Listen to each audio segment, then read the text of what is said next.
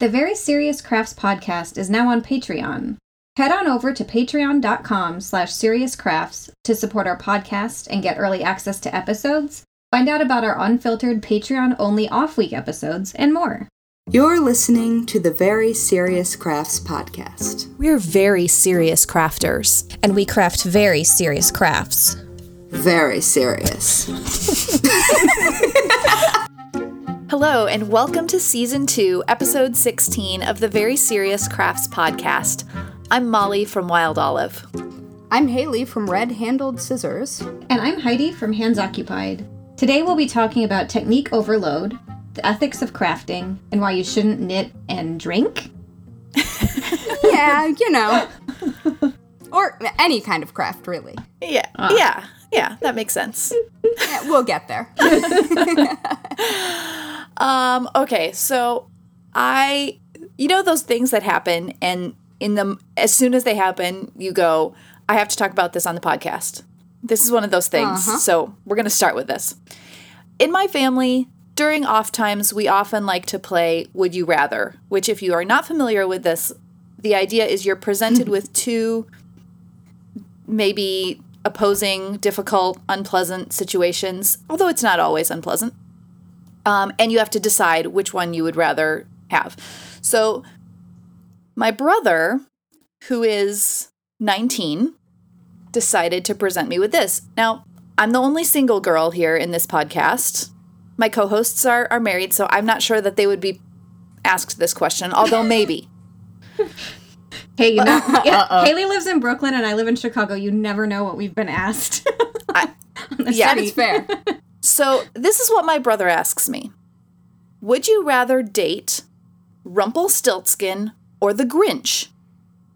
Now, this is a really weird question to be asked to begin with. But what I don't think he realized is he had presented me with two potentially crafty suitors, right? One, like the Grinch sews, and Rumpelstiltskin spins. I'm fine with either one.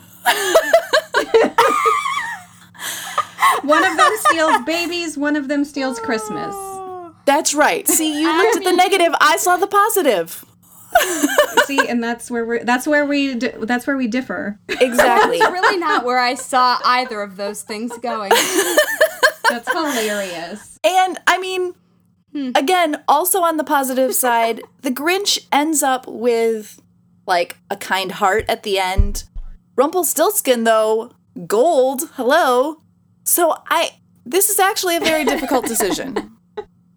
So but the Grinch has a dog. The Grinch does have a dog. Okay. I think I did land on the Grinch. I mean, he's also kind of, cuddly. I was going to be like, his heart can grow so many sizes, and he's got a nice little dog. He doesn't wear pants for some reason, but what are you going to do? There's a lot of pros and cons in all of this. My spouse doesn't wear pants for some reason. No judgment here. Okay. So this has been so much fun that we decided we're going to play this for real in our episode of Half Stitched today that we're recording. And so for those of you who don't know what Half Stitch is, it's our mini episode that comes out only for Patreon subscribers. So if you want to get more discussion of things like why the Grinch isn't wearing pants, you can just tune into that. Yes. Yes, it's going to be Why wouldn't you? Yeah. I'm so excited. All right. Okay. Yeah. Would you rather continue on in the episode or, I don't know. Go ahead. Oh my goodness. So you guys know how I thought I was going to have this sort of chill summer where I was going to get on top of my social media stuff and I was going to sew some clothes and it was going to be great? Mm-hmm. Yeah. You were shopping your stash. I think I'm... I was all ready. But I think I'm going to write a book instead. So stay tuned for that.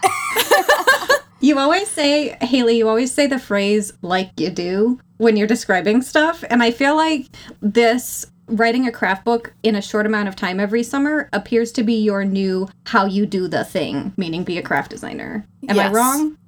No, that seems accurate. It's Haley's new normal. Mm-hmm. I mean, that's fine. That is just fine. Yeah, it is. Keep the book deals coming. Yeah, we're proud of you too, Haley. That's really cool. Thank you. Excited and cheering you on. Or just like listen when you anxiety text us in a couple weeks. Yes. Yeah. That's what's going to happen. There will be a lot of that. Because unfortunately, I can't spill my anxiety onto, say, Twitter or anything like that because it's not appropriate. Right. And, you know, I'm not really supposed to talk about what the thing is about and what I'm doing. So, yeah. Anyway, so that's happening, I think. All right. Probably. Yay. Well, that's like productive real work. And me being, I don't know, I think I have just like, I'm about to start working on the final sample for my next read-along design. And so I think that is why I've caught a case of the procrastinations. My house is clean. Those are contagious. My house is clean. But yeah, I, in my desire to procrastinate, have started watching some weird television. Okay. So for some reason, meaning procrastination, I have started watching a Turkish period romance TV show set in World War I. Again, it's in Turkey and Crimea and a little bit in Russia. Okay. And it's a lot. It is a full soap drama romance, okay? Okay. Ooh. The show's called, excuse my Turkish, because it's not very practiced, but the show's called Kurt Sait Visura, which just basically means Kurt Sait and Sura. The girl's name is Surit, the guy is Kurt Sait. And they love each other very much, and they are painfully attractive people. Painfully. Like, they don't look real. It's true. We were texted a photo. So, long story short, since this is just like my little, like, hey, intro ramble, the description of the show is from Wikipedia, so great source there. Kurt Sait Visura is about the adventures of two people in love during World War I Russia, and they're forced to leave their lives and family behind during the revolution and escape to Istanbul. Okay? Okay. And it's very... There's a lot of episodes, there's a lot of drama, there's a lot of murder, there's a lot of intrigue, people trying to get married, can't get married, things go wrong. Are there twins? Not yet, but I can only hope. Secret twins? I can only hope. When someone comes back from the dead, I am here for it. Yeah. Anyway, so long story short, it's on Netflix. Oh, no, someone did come back from the dead, but I won't tell you who. I forgot. Oh my goodness. This show has everything. It's just ticking all the boxes. And the biggest box to tick, which is why I'm even rambling about it at you two and anyone who's still listening to me, is that it's on Netflix and it's Turkish, but you can get it subtitled in English if you're an English speaker. It's also dubbed in Spanish and a couple other languages. But the reason this show is worth sharing is that it's Russia and Turkey in World War I, so there's a lot of people doing crafts, specifically needlecraft, sewing, knitting, spinning, etc. Right. And so when the main characters are trying to figure out like a work situation because they're refugees, the man says to the woman, Sura, and I quote, "I will buy the best fabrics for you. You will sew, but only for yourself." Said by the most attractive man you've ever seen in your life. I mean... You can't see it, but I'm fanning myself over here. Say it again, baby. Say it again. That isn't romance, I'd like to think that the Grinch might say something like that to me at some point, but, you know, he's less attractive. He would just... the Grinch would just steal fabric or something and then not make pants with it. That is, no, honestly, like, what a line. Does that guy know that girl or what? Yeah, I was like, and I took a picture of my screen and sent it to my husband and to you guys. And then my husband said, "It me," and I said, "You wish." Anyway. The text I sent my husband this week was telling him that if this whole craft book writing thing doesn't work out, I'm going to mortuary school. Mm-hmm. I mean... Not the same. And what was his response to that? It's one giant craft. Yes, it is. Yeah. Was he surprised? And I was serious. No. Okay. No, again, it's not. See, he gets you in the same way that that the guy in the show gets. That the Grinch will get you? Exactly. All right. Okay. Moving on. And that was our intro banter. From No Pants and Corpses. Whew, I need a fan. Jeez, verklempt. Anyway. And now on to something entirely different. Yes. Yes.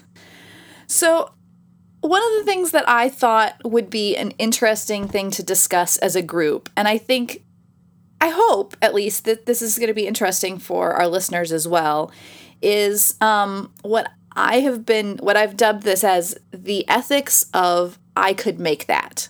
And I think as crafters, as DIYers, which is maybe a weird noun, we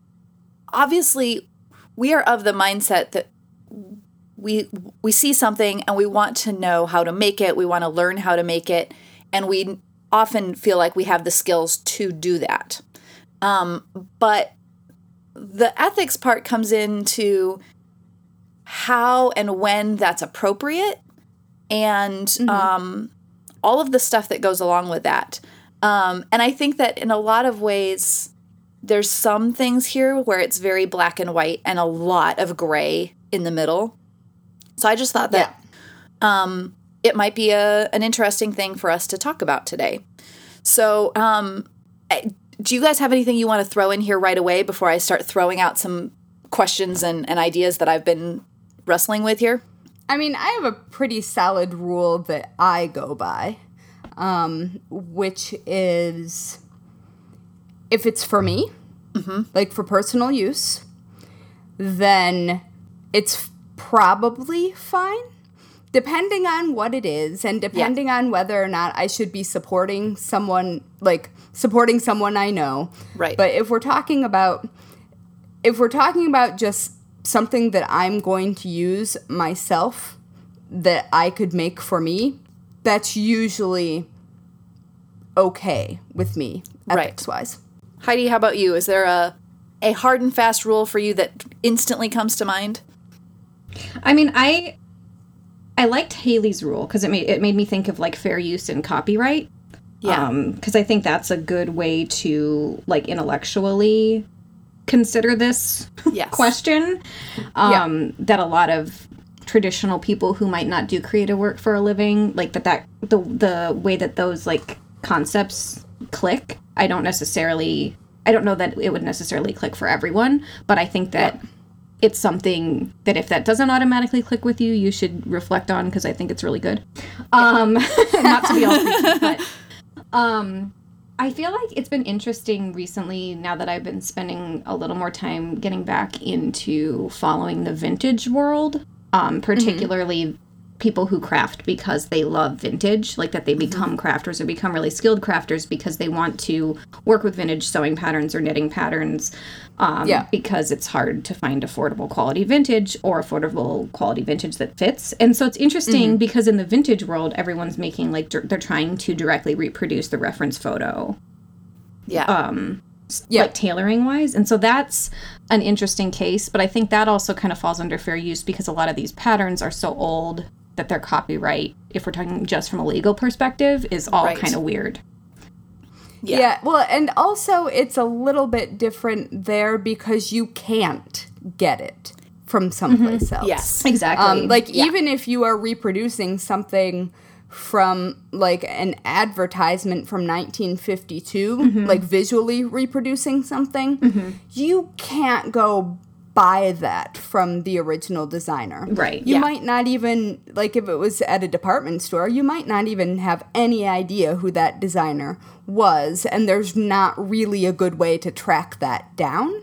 Yeah, that makes I like that description. Yeah, and so like the thing that I always look at is, and again, not necessarily thinking vintage and things that are out of copyright, although I know that you get, there's some muddy water there in terms of, what kinds of ideas fall under general ideas and so on, blah, blah, blah. But if we're talking more modern, the hard and fast rule for me is always, if you see an idea that someone has made and you start making something that is the same and you sell it, or even very, very similar and sell it, to me, that's wrong. And it's, again, you get into some things where if it's kind of a general idea, how many people are making and selling needle minders, for example, like, where the line is for general use there can be interesting. But if you're selling something that was very, very directly inspired by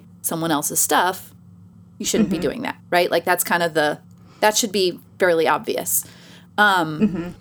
Yeah, that happens to me a lot. Some people will email me and ask, which is always appropriate to do. If you know who designed something and you want to do something like that, reach out and ask. Even if you don't legally have to, it's the ethical thing exactly to do. And that's where I think sometimes we get into the difference between what is legally acceptable versus what feels ethically right, because that's where it can get a little bit more gray. Do you feel like it's getting worse, though? I feel like there in the blogging world, I feel like there used to be an awareness, like an honor among thieves, like kind of this, it felt like more of a code, like 5 and 10 years ago in the blogging world, where you knew you should be crediting someone if even you found like inspiration in their inspiration blog post.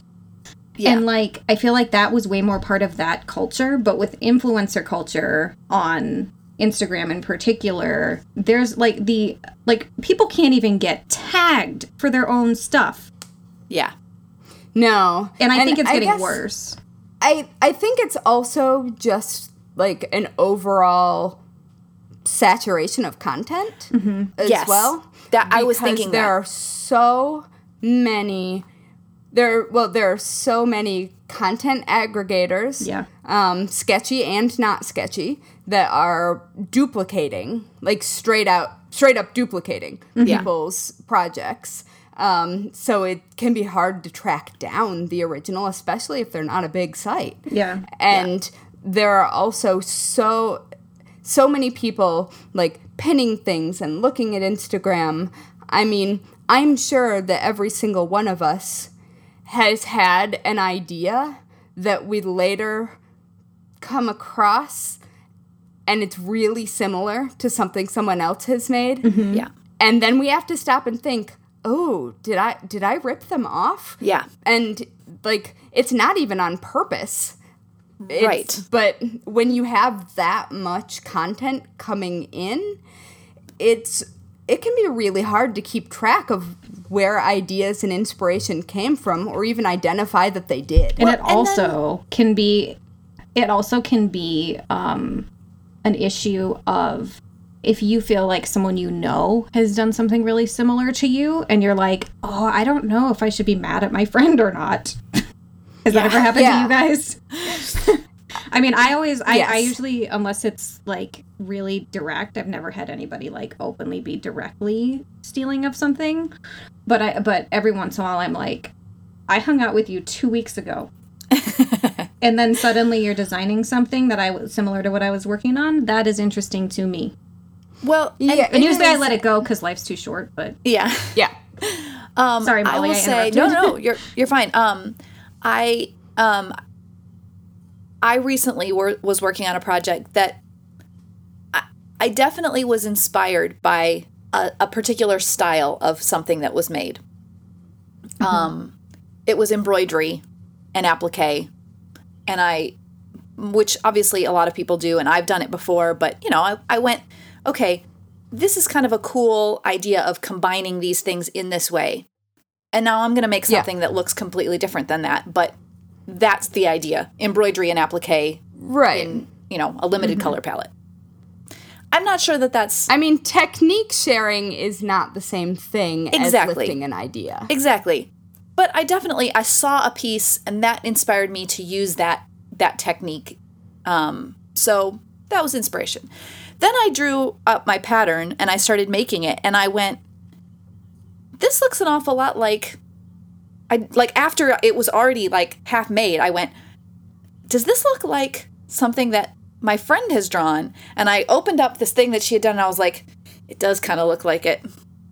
Did I do this without even realizing? And so I went to her and I said, hey, I'm making this thing, and it might have been inspired by this. I didn't realize it until after I'd done it. Do you mind? And of course she was like, oh no, of course I don't mind. And that, that's really, right. And that's part of it, is just that acknowledgement of just a check-in with someone to let them know, oh, I might have done this. I wasn't meaning to. Even if I was, how do you feel? And that helps. The other thing I thought about was, when talking about that saturation of things that you see that start to inspire you, what was the original source?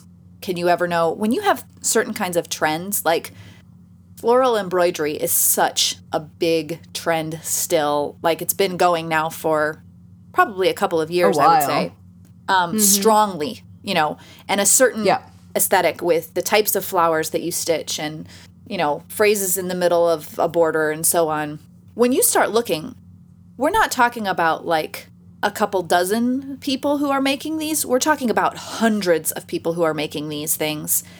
And you see people globally who are making these things and have been for a really long time. And could you, at what point is there a line where if you jump into that trend, are you taking other people's ideas, or are you just joining the trend? That area gets a little bit, that's a gray area. Although I think there are some people who maybe have been doing things for a while that go, hey, I was the one who started this, and could they ever know? No, and I think that's one of, for me, that's along the same lines as technique. Yeah. Like, if you're looking at a 40s style shirt dress, and those happen to be popular, you aren't going to go back and find the first person who ever, brought back this vintage look. I mean, you couldn't. Yeah. But the first person who did contrast stitching on a hem. Mm-hmm. Things like that. That doesn't seem to me to be nearly as gray. Right. But it's, I don't know. I mean, there are also things that, or at least I find this as someone who writes cross-stitch books. It's when you're talking about pixelated images. Oh, yeah. Mm-hmm. And certain styles of doing pixelated images, there are limits to how different things can look from other things. And it's, Molly, you absolutely know this too. Yeah, it's it's incredibly hard when there is a way to make this shape. Yeah. There are, or if you're doing an animal or a person. Right. There are only so many ways that you can get that idea across in 14 squares per inch. Yes. I mean, geometry can be limiting. Geometry can be. And I mean, this happens in quilting a lot. Yes. And there's a lot of drama when, in the quilting world, when patterns or techniques or color schemes seem to be lifted, and I totally get that. But it's, again, that's geometry. But there's creativity within that medium that if you're directly copying that, that's sketchy. Okay, but the one thing I loved, Haley, you had an addition to this, is the in the ethics of I could make that. Where's the worst place you could possibly say that phrase? Craft fairs. Don't do it. Please don't do that. Wait until you have walked at least 3 booths away if you're going to whisper it to the person you're with. Just hold that thought. Or just hold it forever because no one actually cares. Yeah, I don't care if you can crochet. True. These people can crochet better. But also, it's just a jerk move to look at something that someone has priced and be like, ugh, I could make that. Or I could make that for less. Like, yeah, because you're not figuring out your own labor. Like, yes. Oh, I have opinions. And I don't even sell at craft fairs. And I just think, like, if you are someone who has the ability to make that, right? Like, that's, you have the skill set to do that. If you just literally think, if I were presenting this to someone as a gift and they said, oh, well, I could have made that, you probably would sink quite deeply inside. You would be like, oh, well, then why did I bother making this? That's the same way that someone feels when they're trying to sell their stuff. Like, it's just, don't make them feel that way inside.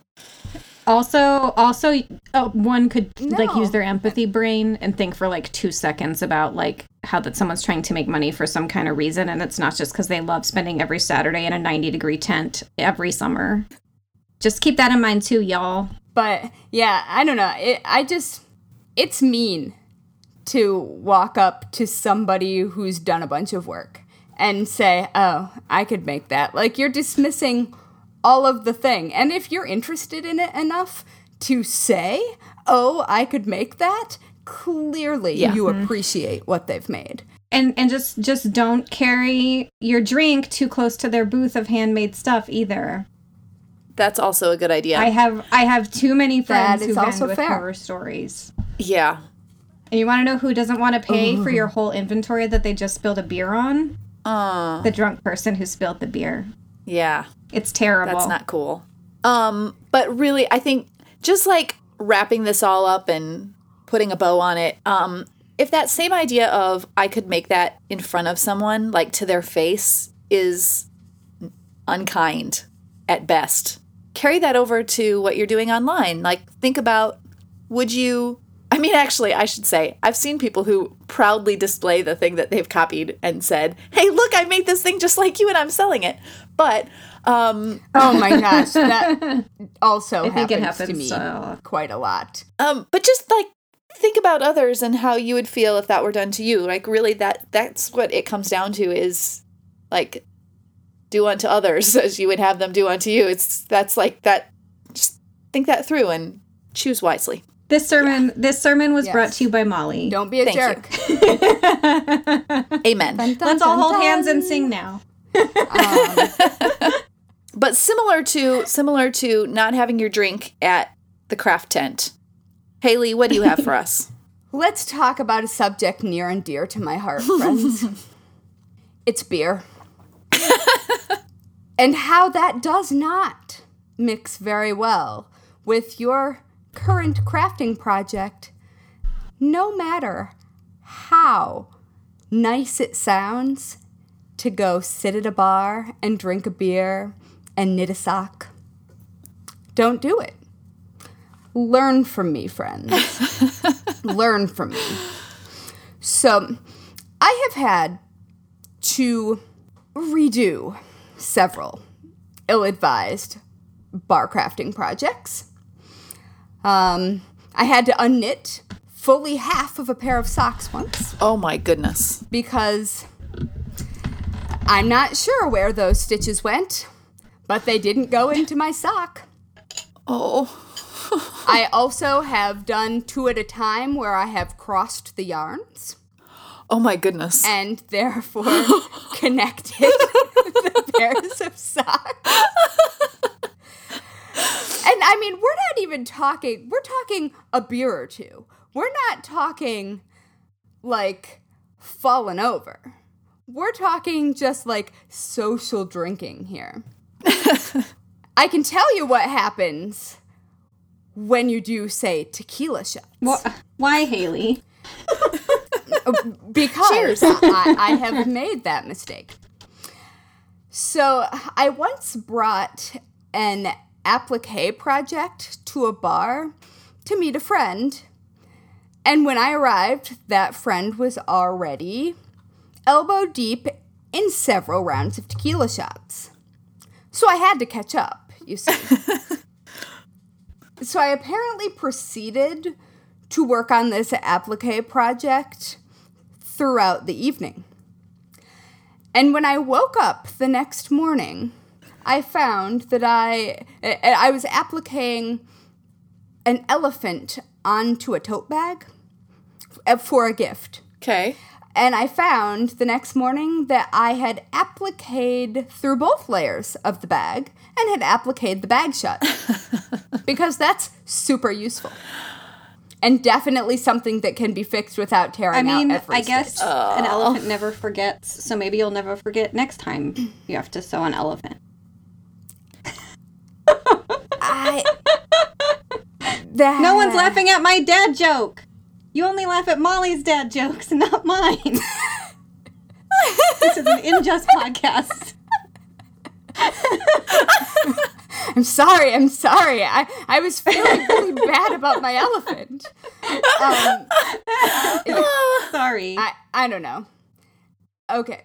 So, I guess all I'm saying, and you guys can feel free to weigh in. I would just like to lay down a couple of rules, just for the listeners.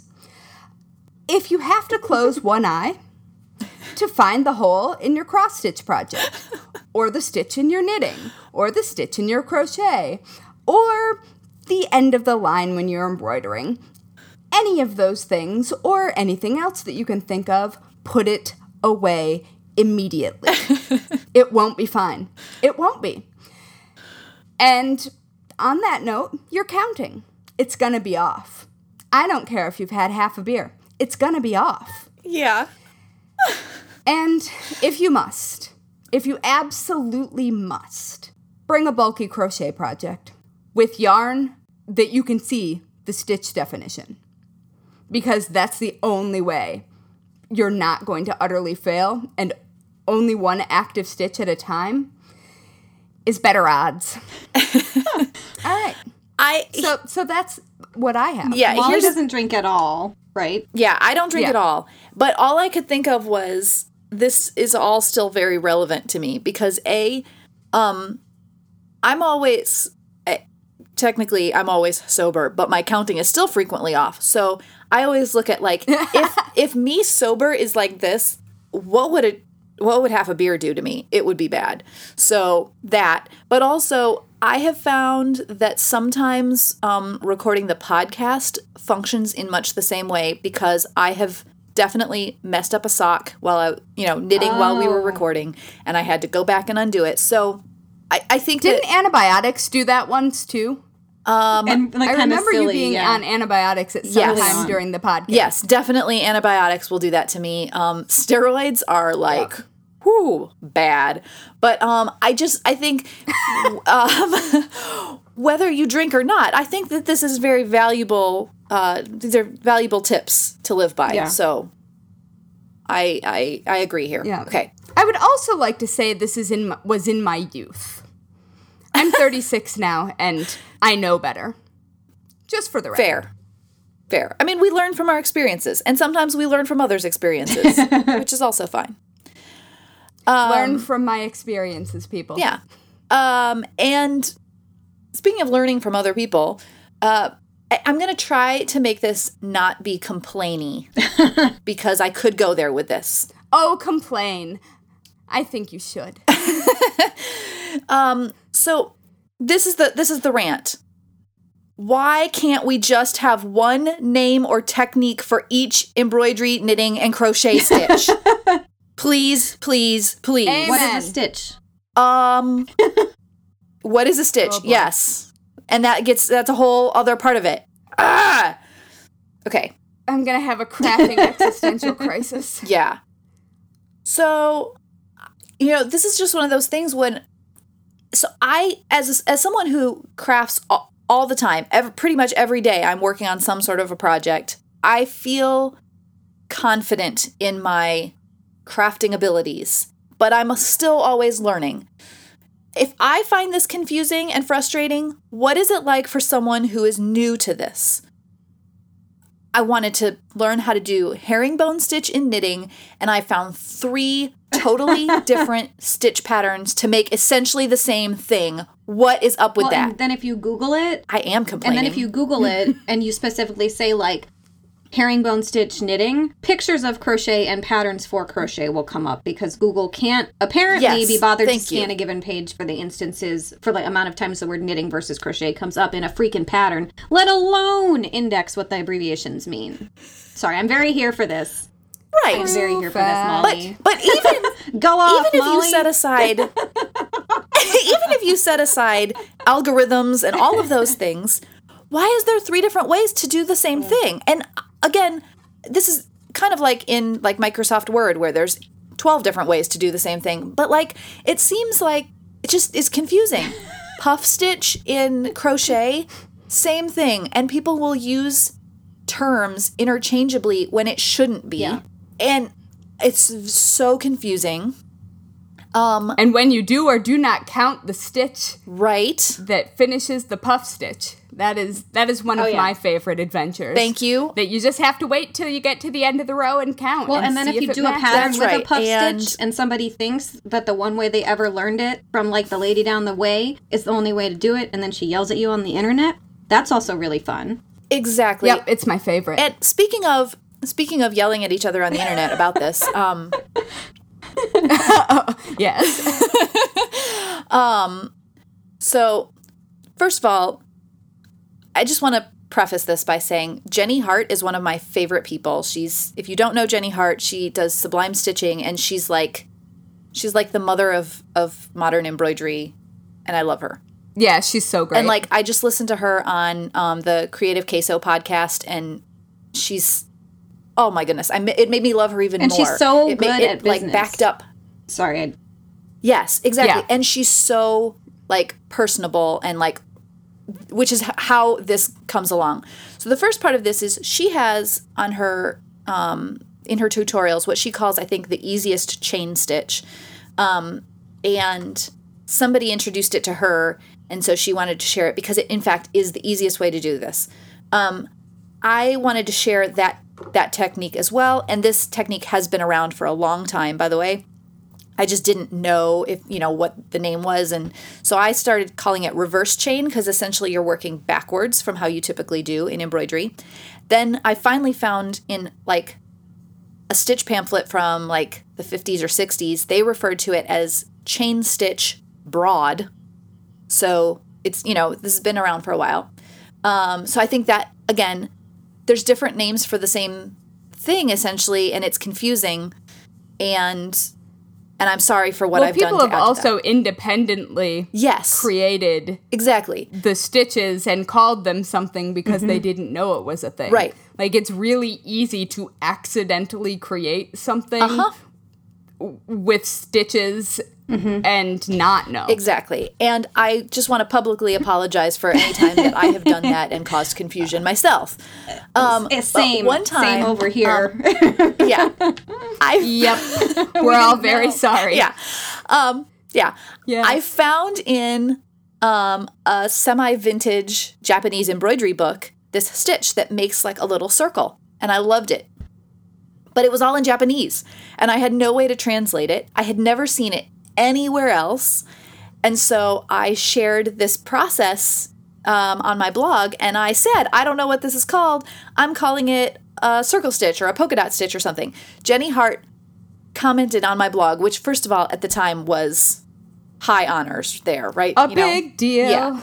It still would be a big deal, to be honest. And she said, oh, well, actually it's called such and such. I don't remember what it was. I should have looked up what she said because the comment is still there. And Jenny Hart, I love you, but I still disagree with you because I think that you were referring to some other stitch entirely that did not match up with what I was stitching. I'm going to start some drama. And so there's that. Yeah. Uh-oh. But I don't want to... Do you know who you're questioning? I know. This is like my gluing and not gluing thing, questioning Amy Oxford. Like, I don't know. I'm just going to say, Jenny, I think you were wrong. Bold. And I still love you. It's a bold move. It is. But actually, so that I don't dig too far down into the complaining, and so that we can, continue on in the podcast, I do, as much as this is frustrating, there's something kind of cool about the fact that there are these different techniques and names, that this is ever changing, and it's something that is passed along orally and in all of these different ways that causes the frustration, but also it's a community kind of a thing. And so I guess I'll be okay with it, and I'll learn to love the freedom of it all. And the one like little PS I have that I wanted to just say when I knew you were going to do this topic was in knitting, especially like having done a lot of knitting instruction, the thing that always blows people's mind is when you get into seaming and you're like, mattress stitch. No, like a sewing stitch. You didn't think you were going to have to sew at this craft activity, did you? So many kinds of stitches. Yeah. So many. Well, and that dovetails enough with my final topic that I'll touch on real briefly, which is weaving. Because weaving also has stitches, but they're weaving, and you can use a needle or a stick or another stick or another stick or a hook. So many things. Not confusing at all. Yeah. So many things. Yeah, so lately I've been doing, I bought a used shacked tapestry loom, and so it's like 25 inches wide. Oh, cool. And you can make a tapestry as long as a 60-inch warp, so the vertical strands can go as long as 60 inches continuously. I don't know if I'll ever make anything that large. That seems... Unless I was doing unless I did it all in plain weave and it was like the weaving equivalent of stockinette stitch, like something I could just like bam through the machine real fast, but it's not that. Anyway, so that's been really fun because it's really different than any kind of weaving I've done before. Yeah. Like I had to actually, like this style of loom is basically just a frame with dowels. There's no notches for where to catch the thread. So as you wrap your vertical threads, your warp threads for your weaving, you just wrap them around the dowel and it's up to you to place them correctly. And then the way that I was new to, like, I'd heard the word heddle in relation to weaving before, but I didn't really know what it was before last weekend when I taught myself a little bit more. Spent a lot of time on YouTube last weekend. I'll share some of my favorite most useful resources in the show notes for this. But I also, this loom, you hand stitch basically the heddle threads. So instead of like running your weaving threads through a hole that gets lifted up and down to create your opening, your shed for where to put your horizontal weaving thread through, but you make those heddles by hand with string. So that's another part of setting up your loom. So it's really cool. Interesting. And it's multiple kinds of stitches in multiple directions. And you can't like ladder stitches down when things are broken. So it's fun because it's a little bit more, like I've said when I've gotten into other yarn crafts, it's fun because it's challenging and new and different. But it's also really exciting because the limitations of the medium are a little different. So yeah. That's all. My other looms have just been like craft ones. So it's fun. I'm going to have to send you a link to someone who does weaving on Instagram, and she or he, I can't remember actually offhand, these really cool mini tapestries with images, sometimes some bigger ones, but you'll love it. Awesome. You'll love it. Yeah. I'll pop it in the show notes too. I'm having a lot of fun. I think my weaving will probably be... I'm doing it in, like, my mom's favorite colors, so I'll probably end up giving it to her when she retires next year, so that'll be fun. Yeah. Nice. Anyway, that's all. That's my little weaving cherry on top. I like it. Weaving cherry. I feel like that could very easily be a weaving tool, and I would never know the difference. Or like a word for some kind of like knot that forms by accident in your weaving or something. I think we should call it that. We've just invented it. Oh, I got so many weaving cherries today. I don't know. Other people could have called it something else from a long time ago, and now we're just confusing people by creating another name for it. Maybe I was just drunk. Oh my goodness. I think that we should wrap this up. Yes. And before we do, we want to give a shout out to some serious friends of the Very Serious Crafts podcast who are supporting us at patreon.com/seriouscrafts. So many thanks to Cindy, Wendy, and Katie, who is my friend and also the creator of the the Green Bean podcast on YouTube. Yay. Go check her stuff out. Hi, Katie. But thank you so much to everyone who supports us on Patreon. It really helps us continue making this podcast. We love you all. We appreciate it. Yes, thank you. And if you are a person who likes to hang out on the internet, you should hang out with us more often. Find us on Instagram and Twitter at Serious Crafts and on Facebook at Very Serious Crafts. You can also find show notes and all things Very Serious Crafts at veryseriouscrafts.com. Want to join in the conversation? Tag us using hashtag VerySeriousCrafts. And if you're using Instagram stories, don't forget to tag us with @SeriousCrafts so we can reshare. We love to do that. Are you a fan of the Very Serious Crafts podcast? Yes, we know you are. Pretty please leave the Very Serious Crafts podcast a 5-star rating on whichever platform you use to listen to podcasts. Good ratings help us to show up. Please do it right now. Yeah. It helps us show up in recommendations, which helps more crafty people who love crafting. They're crafty, they love crafting, and they can find us. Finally, if you would like to sponsor an episode of the Very Serious Crafts podcast, visit veryseriouscrafts.com and click sponsor. Or support us at patreon.com/seriouscrafts. Thank you, friends. We love you so much. Yes. Bye. All right. Bye, guys. Bye.